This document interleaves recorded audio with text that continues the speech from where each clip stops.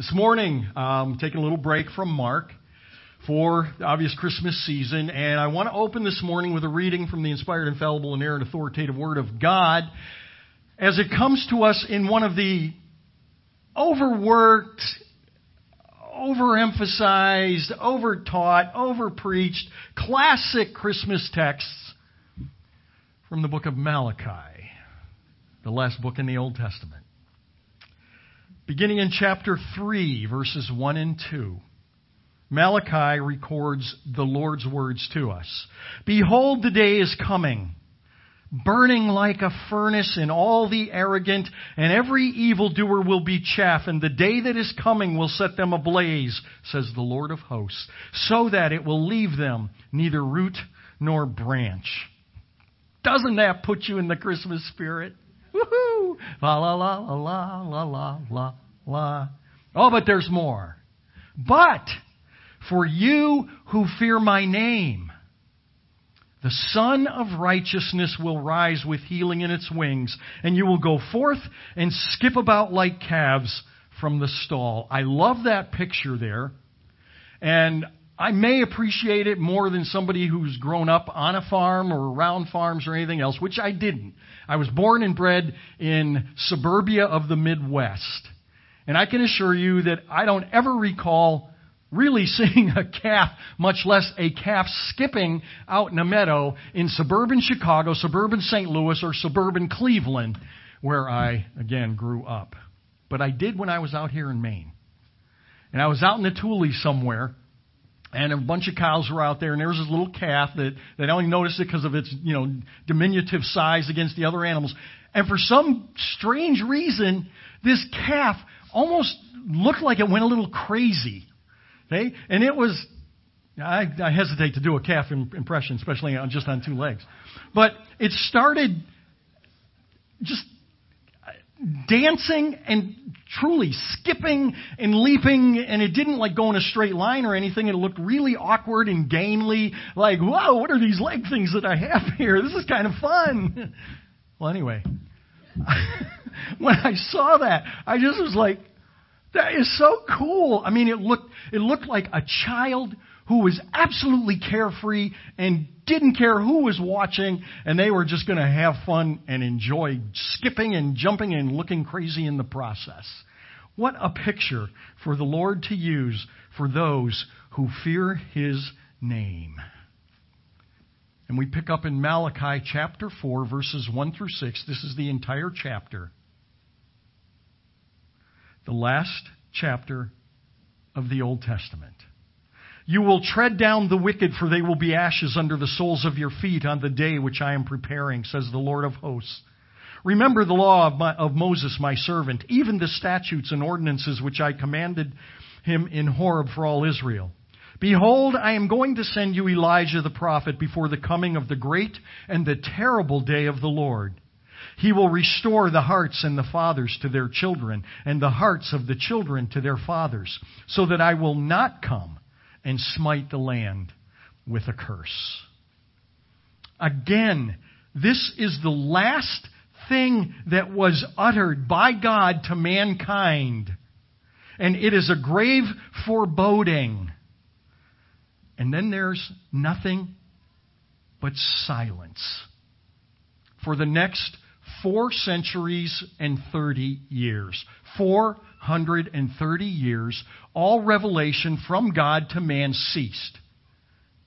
The writer of Hebrews says, God, after He spoke long ago to the fathers and the prophets in many portions and in many ways, meaning God used all sorts of means and mechanisms in which to communicate with mankind in the Old Testament. But now we hit the last words of Him recorded by Malachi, and there is 430 years of silence. There is no prophecy. There are no prophets. There are no dreams. There are no visions. There are no miracles. There are no messengers or angelic visitations. There is nothing for 430 years. Now, that can just go right by us and go, 430, okay, what? So I want to underscore the longevity of the silence of God here and put it in terms that maybe we can appreciate a little more. Think about just your life right now. For, some of you have been around longer than others. Some of you have hardly been around at all. Just think about the changes that you've experienced culturally, technologically, automotively, since you can remember, at your earliest days, to today. Now again, the older you are, the more appreciation you're going to have for that. And in the first service, Vernon was with us, who was 91 yesterday. And I sit there and I say to myself, can you imagine what somebody of Vernon's age has experienced and seen in their lifetime by the way of all these changes? And somehow the older I get, the longer time like that, I start to realize, dude, you're getting to be ancient. See, good, I didn't hear any amens, so that was okay. I still remember, some of you are going to go, a what? Okay, I remember a party line. Now you're going like, all right, dude. All right, no, it's got nothing to do with a party. All right?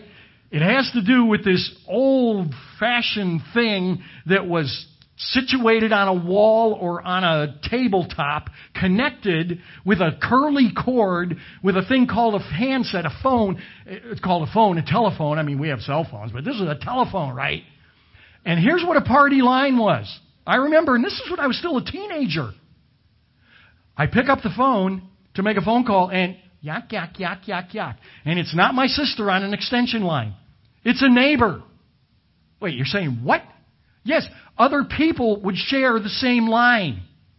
And the fewer families you had on your party line, okay, the more expensive your phone bill was. So to kind of cut corners, you'd get a party line. And you'd hear them talking, and you could either eavesdrop and listen in, which is kind of creepy, or you just hang up and go, okay, and go over again. And, oh, man, really? Come on. Yeah, I mean, we're talking almost ancient. That's just our lifetimes. Now, think about our country. Our country is basically, 230 years old. Think about what you know, okay, just of going back 230 years. Think of transportation. Okay, if you're going to take a little trip from Boston to England, you weren't flying there, obviously. You'd get on board a ship, and you weren't there in 3 days. The average time was 6 weeks if everything went well, or up to 3 months if things didn't go well weather-wise and everything else. Think about the mode of transportation. It was a horse and buggy, or your feet. You want to get somewhere, you walk there if you didn't have a horse. All the changes, and then all with that, the culture and everything else. That's just our country. Now let's think about the world. 430 years takes us back to the mid to latter 1600s, okay? 1600s. Well, I can't relate to that, okay? How about, who knows Billy Shakespeare? I call him Billy Shakespeare. William Shakespeare, He just steals my purse, steals trash. Oh, yes. It's the only thing I ever remember from The Merchant of Venice from high school. It was also the days, I think, of Charlemagne. It's like, what? That was a real person? I thought he was only in TV movies and stuff like that. Right? And again, all that transpired in 430 years. But now, God leaves them with the last word, and it's 4 centuries plus before there is any more communication with mankind. And after a long, long silence, it is finally interrupted by an angelic messenger by the name of Gabriel. Angelos in the Koine Greek simply means messenger. We've transliterated it basically to an angel. But it was a messenger. And in this case, it's Gabriel. We're told his name. And he goes first to see the rather unknown individual by the name of Zacharias, who would be the father of John. And then he went to Mary, who obviously is much better known than Zacharias. So I want to go this morning right to the Gospel of Matthew. I know we have a limited time because of Advanced Sunday and all. And so I hope this won't be more confusing than it has to be. We're going to go to the Gospel of Matthew, who again is going to jump in, sort of, in a second, to the incarnation, to the Christmas story, to the birth of God in human form on planet Earth. But he doesn't jump into his gospel history with the shattering of silence by the fantastic angelic voice of Gabriel speaking to Zacharias or to Mary. No, he doesn't. He begins with a list of hard-to-pronounce names. And before you yawn, we're going to take a very quick flyover of the list recorded by Matthew, which is part, again, of the inspired, infallible, inerrant, authoritative words of God. First of all, Matthew begins with a genealogy as to, in my estimation, to set it apart in the realm of history rather than fantasy. This is not it's not a story that begins a long time ago in a galaxy far away, which is a contemporary version of Once Upon a Time. What begins with Once Upon a Time? Fairy tales. This is no fairy tale. And the genealogies show that this is the historical occurrences of real people who actually lived and lived through generation after generation. Now, a fairy tale can be helpful. I think of most of the fairy tales that I'm familiar with actually serve to teach a pretty good lesson in life, or of morality, or of how to be a better person, or what it's like to be a good person and a person of character. That's what fairy tales do, but they do it through a fictitious story. I think of Aesop's fables, if you're familiar with those, or if you're old enough to remember, I think it was along with the Looney Tunes, right? Fractured Fairy Tales, it was called, which were just kind of in cartoon form of Aesop's fables, which were awesome because in cartoon form, and they were always entertaining, but at the end, they always had a punch of some kind of moral or very practical, wholesome life lesson. But beginning with the genealogy here, Matthew says, I'm not talking about good advice or good counsel. It's not a fairy tale. I'm talking about recorded history. Because you see, advice or counsel is something it's just information that is presented to you, and we can take that information and we can we hopefully evaluate it if it's worth evaluating, if we even think so. And then if it's applicable and I think it's going to be beneficial to me, then I might do something with it. Or I just go, then it's irrelevant, and just ignore it. But this is not counsel or advice. Matthew begins with hard history. Matthew's genealogy shows us that the Christmas story, the incarnation of God Himself, is not advice. It is not a metaphor. It is not an allegory. It is not an allusion to some pithy situation with a pithy lesson that can be put easily into the for what it's worth category. It is news about something that happened.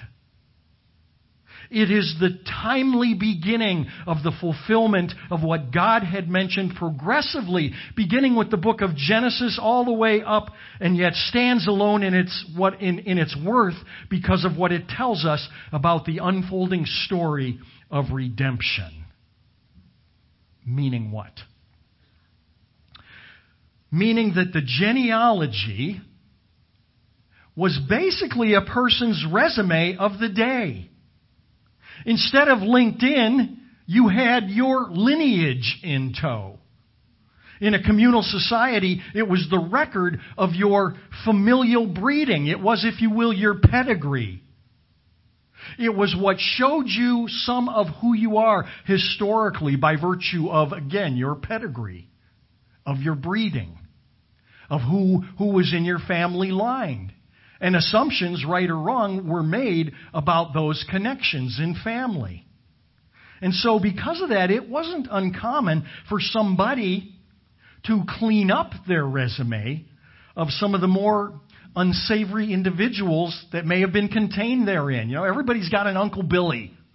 Pick on Uncle Billy. You know, Uncle Billy's the guy that always shows up at all the wrong times at the family events that you have to, by obligation, kind of invite him to. And then he shows up and he's 3 sheets to the wind. Right? And everybody's like, oh my gosh, really? Why? Why of all times? You know, there goes the family situation. Or the Uncle Billy's, or Ross. I don't know how many of you remember Ross Perot. Okay. Wow, I'm surprised. Yeah, okay, Ross Perot. He was a Southern wealthy gentleman who ran for president, right? And he had a distinctive way of communicating because both he was Southern and he just had a high, squeaky voice that was pretty annoying. And I remember Ross Perot, he would come out with some of the craziest aphorisms, right? When he was, it takes two snakes to cross a puddle. You're like, what? What does that even mean? But the one that I grabbed onto was talking about the crazy ain't that everybody keeps in the basement. Oh yeah, the crazy ain't. He was talking about debt. He said, debt's that crazy ain't that you keep in the basement. Neighbors know about her. Everybody knows about her, but nobody wants to talk about her. We all have those people. If you've got a crazy ain't in the basement, you don't want her on the resume. The resume was important. And so they would expunge the unsavory from their resume. In fact, Herod the Great did this so that he would be able to present himself in a more kingly manner. So Matthew's genealogy of Jesus is remarkable. Notice that I didn't say it is impressive. I said it's remarkable, which means it's worth making remark about. But it's not impressive, as we're going to see. It's remarkable, though, because of who the genealogy of the King of Kings includes. And it wasn't expunged. It wasn't cleaned up. To begin with, one of the most obvious and notable things, if you understood the culture of the day being a very patriarchal culture in society, meaning women really were viewed as second-class citizens, there are 5 women listed in the genealogy of our Lord and Savior. That's kind of crazy, given the background I already said. Of those 5 women, 3 of them are kind of the classic situation that you would want to get them off your resume. Like who? Well, for example, like Rahab. Almost used part and parcel with her name. When people are talking about her in Sunday school, Rahab the harlot. You know what a harlot is. But not only that, she was a Canaanite. The Canaanite were deplorable, despicable people, a culture that was despised by God because of their idolatrous ways and had no use for Jehovah. And yet Rahab is mentioned right there. And if you know the story of Rahab with Joshua and Jericho and all of that, you understand. That's who Rahab was. And then there was Ruth. Now, Ruth was a classy woman, okay? But Ruth was a Moabitess, meaning she was a Moabite, not a Mosquitobite. She was a Moabite, which means she was from Moab. Now, the Moabites were even more despicable and nasty than the Canaanites.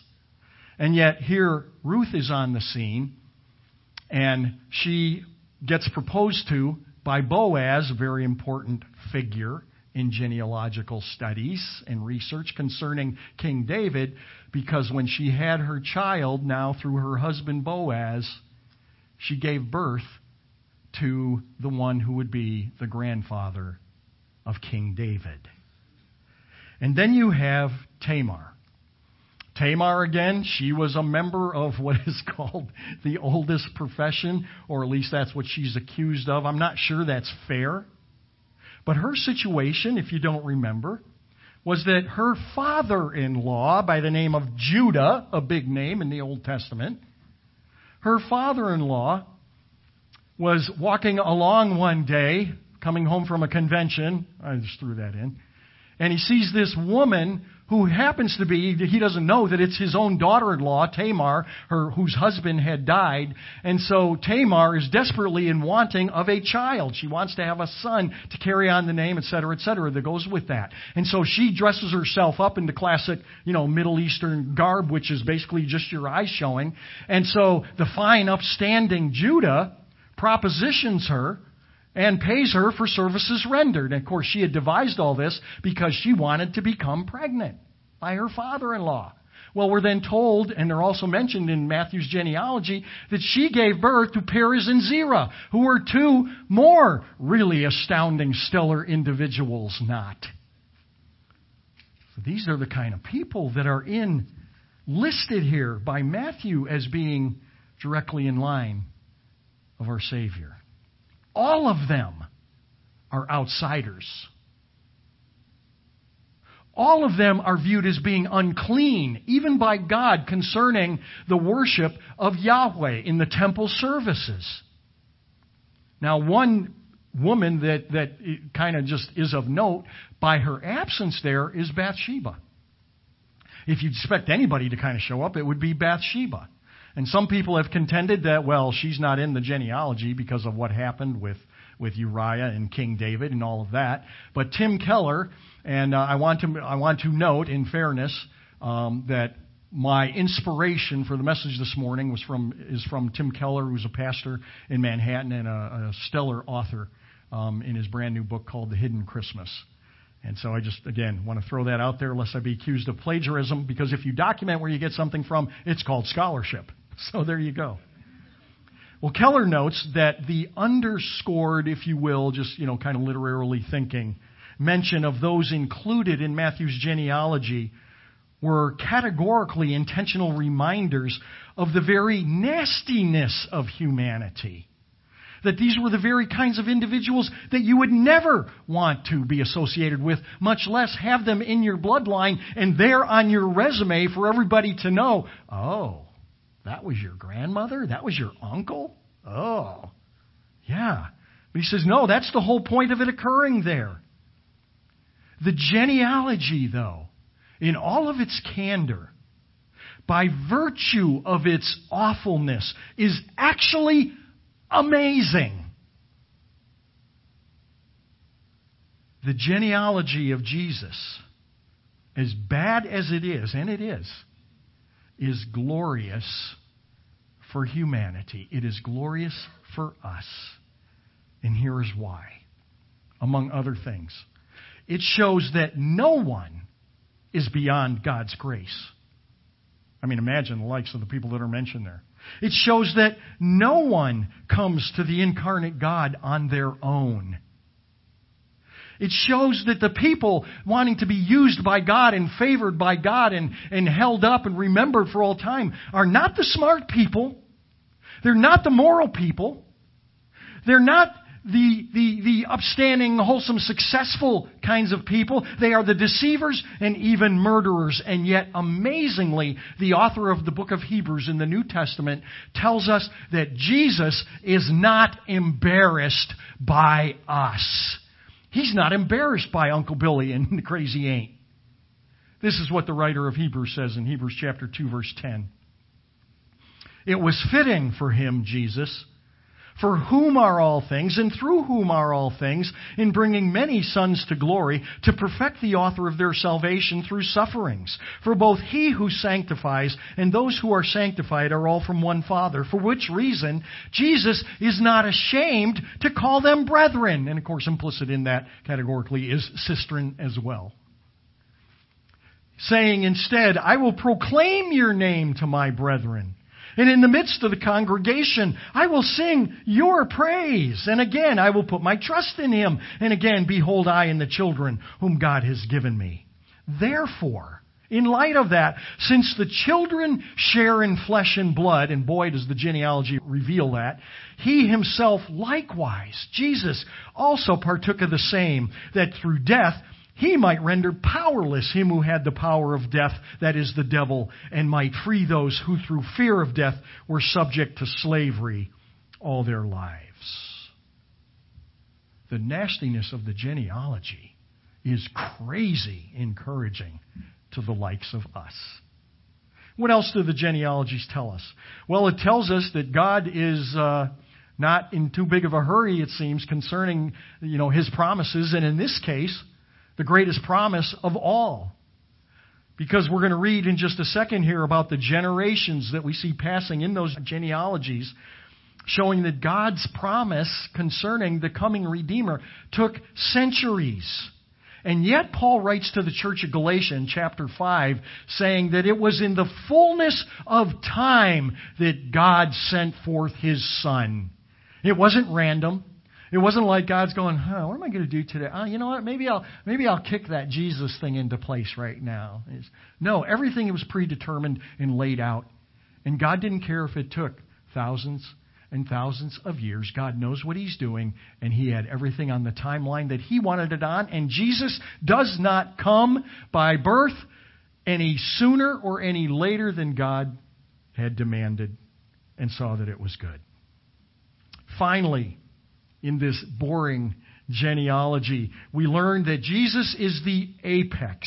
That is, Jesus is the grand finale of everything. And so after this genealogy, Matthew finishes this pericope writing, "So all the generations from Abraham to David are 14 generations. From David to the deportation to Babylon, 14 more generations. And from the deportation to Babylon to the Messiah, yet another 14 generations." Real quickly here, but not to diminish this. 3 periods of 14 generations. They can easily and readily be broken down into 6 periods of 7 generations each. 7 generations and 6 categories is 42, which means now we get to the last or the 7th sevens of generations with Jesus' birth, which puts us at year number 50.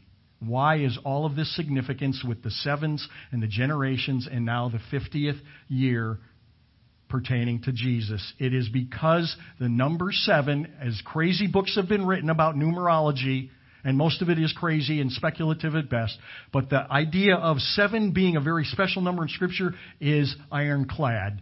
7 is the number of completion, and we need to pay attention to it. What are we told from the very beginning? God created the universe in 6 days, and what? On the what day? On the 7th day, God rested.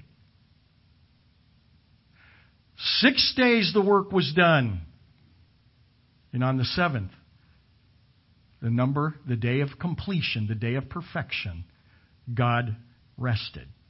Secondly, we come just 2 books later in the book of Leviticus, and by divine decree, God tells this agrarian culture that you are ordered to leave your fields lie fallow. That is, means to give them a rest. Do not plant anything on them every 7th year. Why? Again, so that the land can rest.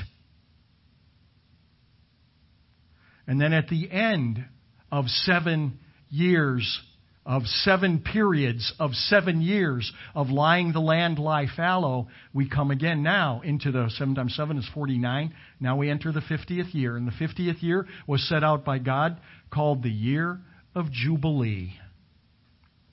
And why is that significant?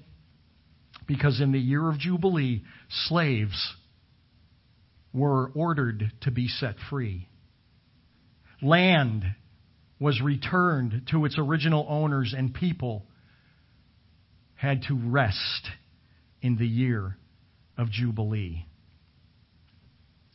The writer of Hebrews in chapter 4 has some strong words concerning this idea of rest, and he is looking back to everything I just talked about in the Old Testament, explaining now from a post-Christian, from a post-Christ, New Testament standpoint what the whole year of Jubilee was all about.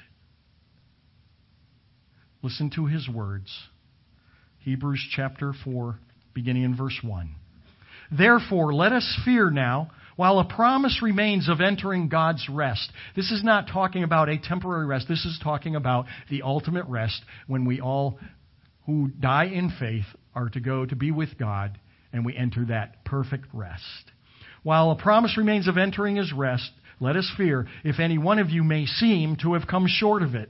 For indeed, we have had good news preached to us, just as they, referring to they are the people of the Old Testament, just as they did also. But the word they heard did not profit them. Why? Because it was not united by faith in those who heard. For we who have believed enter that holy, sacred rest, just as God said.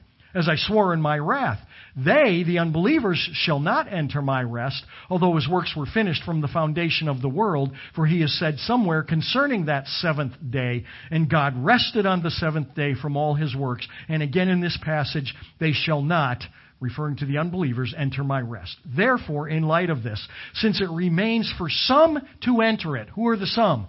Those, going back to even Malachi, those who look forward to the coming Redeemer, the Messiah. Now in our age, who look back to the Redeemer who has come. He again fixes a certain day today, saying through David after so long a time, just as been said before, today, if you hear his voice, do not harden your hearts. For if Joshua had given them rest, meaning an ultimate, complete, final, completed rest, he would not have spoken of another rest, another day after that. And so we see there remains a Sabbath rest for the people of God. The genealogy is completed. The generations are spelled out. And the last thing Matthew says there is, now the birth of Jesus Christ was as follows. And we're going to hear more about Zacharias and Mary and Gabriel coming to them on Christmas Eve. Today, if you hear his voice, do not harden your hearts, as they did, and did not enter his rest. And there is so much more in the genealogies. So again, I say to you, God doesn't put filler in. He doesn't throw in names to kind of tangle our tongues and get us all discombobulated. They are there as good news, pointing again to the good news one, whose name is Jesus. Let me have you stand. And again, reminder now, Jeff Dion is going to come up. And women, feel free to leave, but feel free to stay here. And having been here through the first service, I would say you want to stick around. You'll see why, if you do. But you're free to go. Father in heaven, thank you.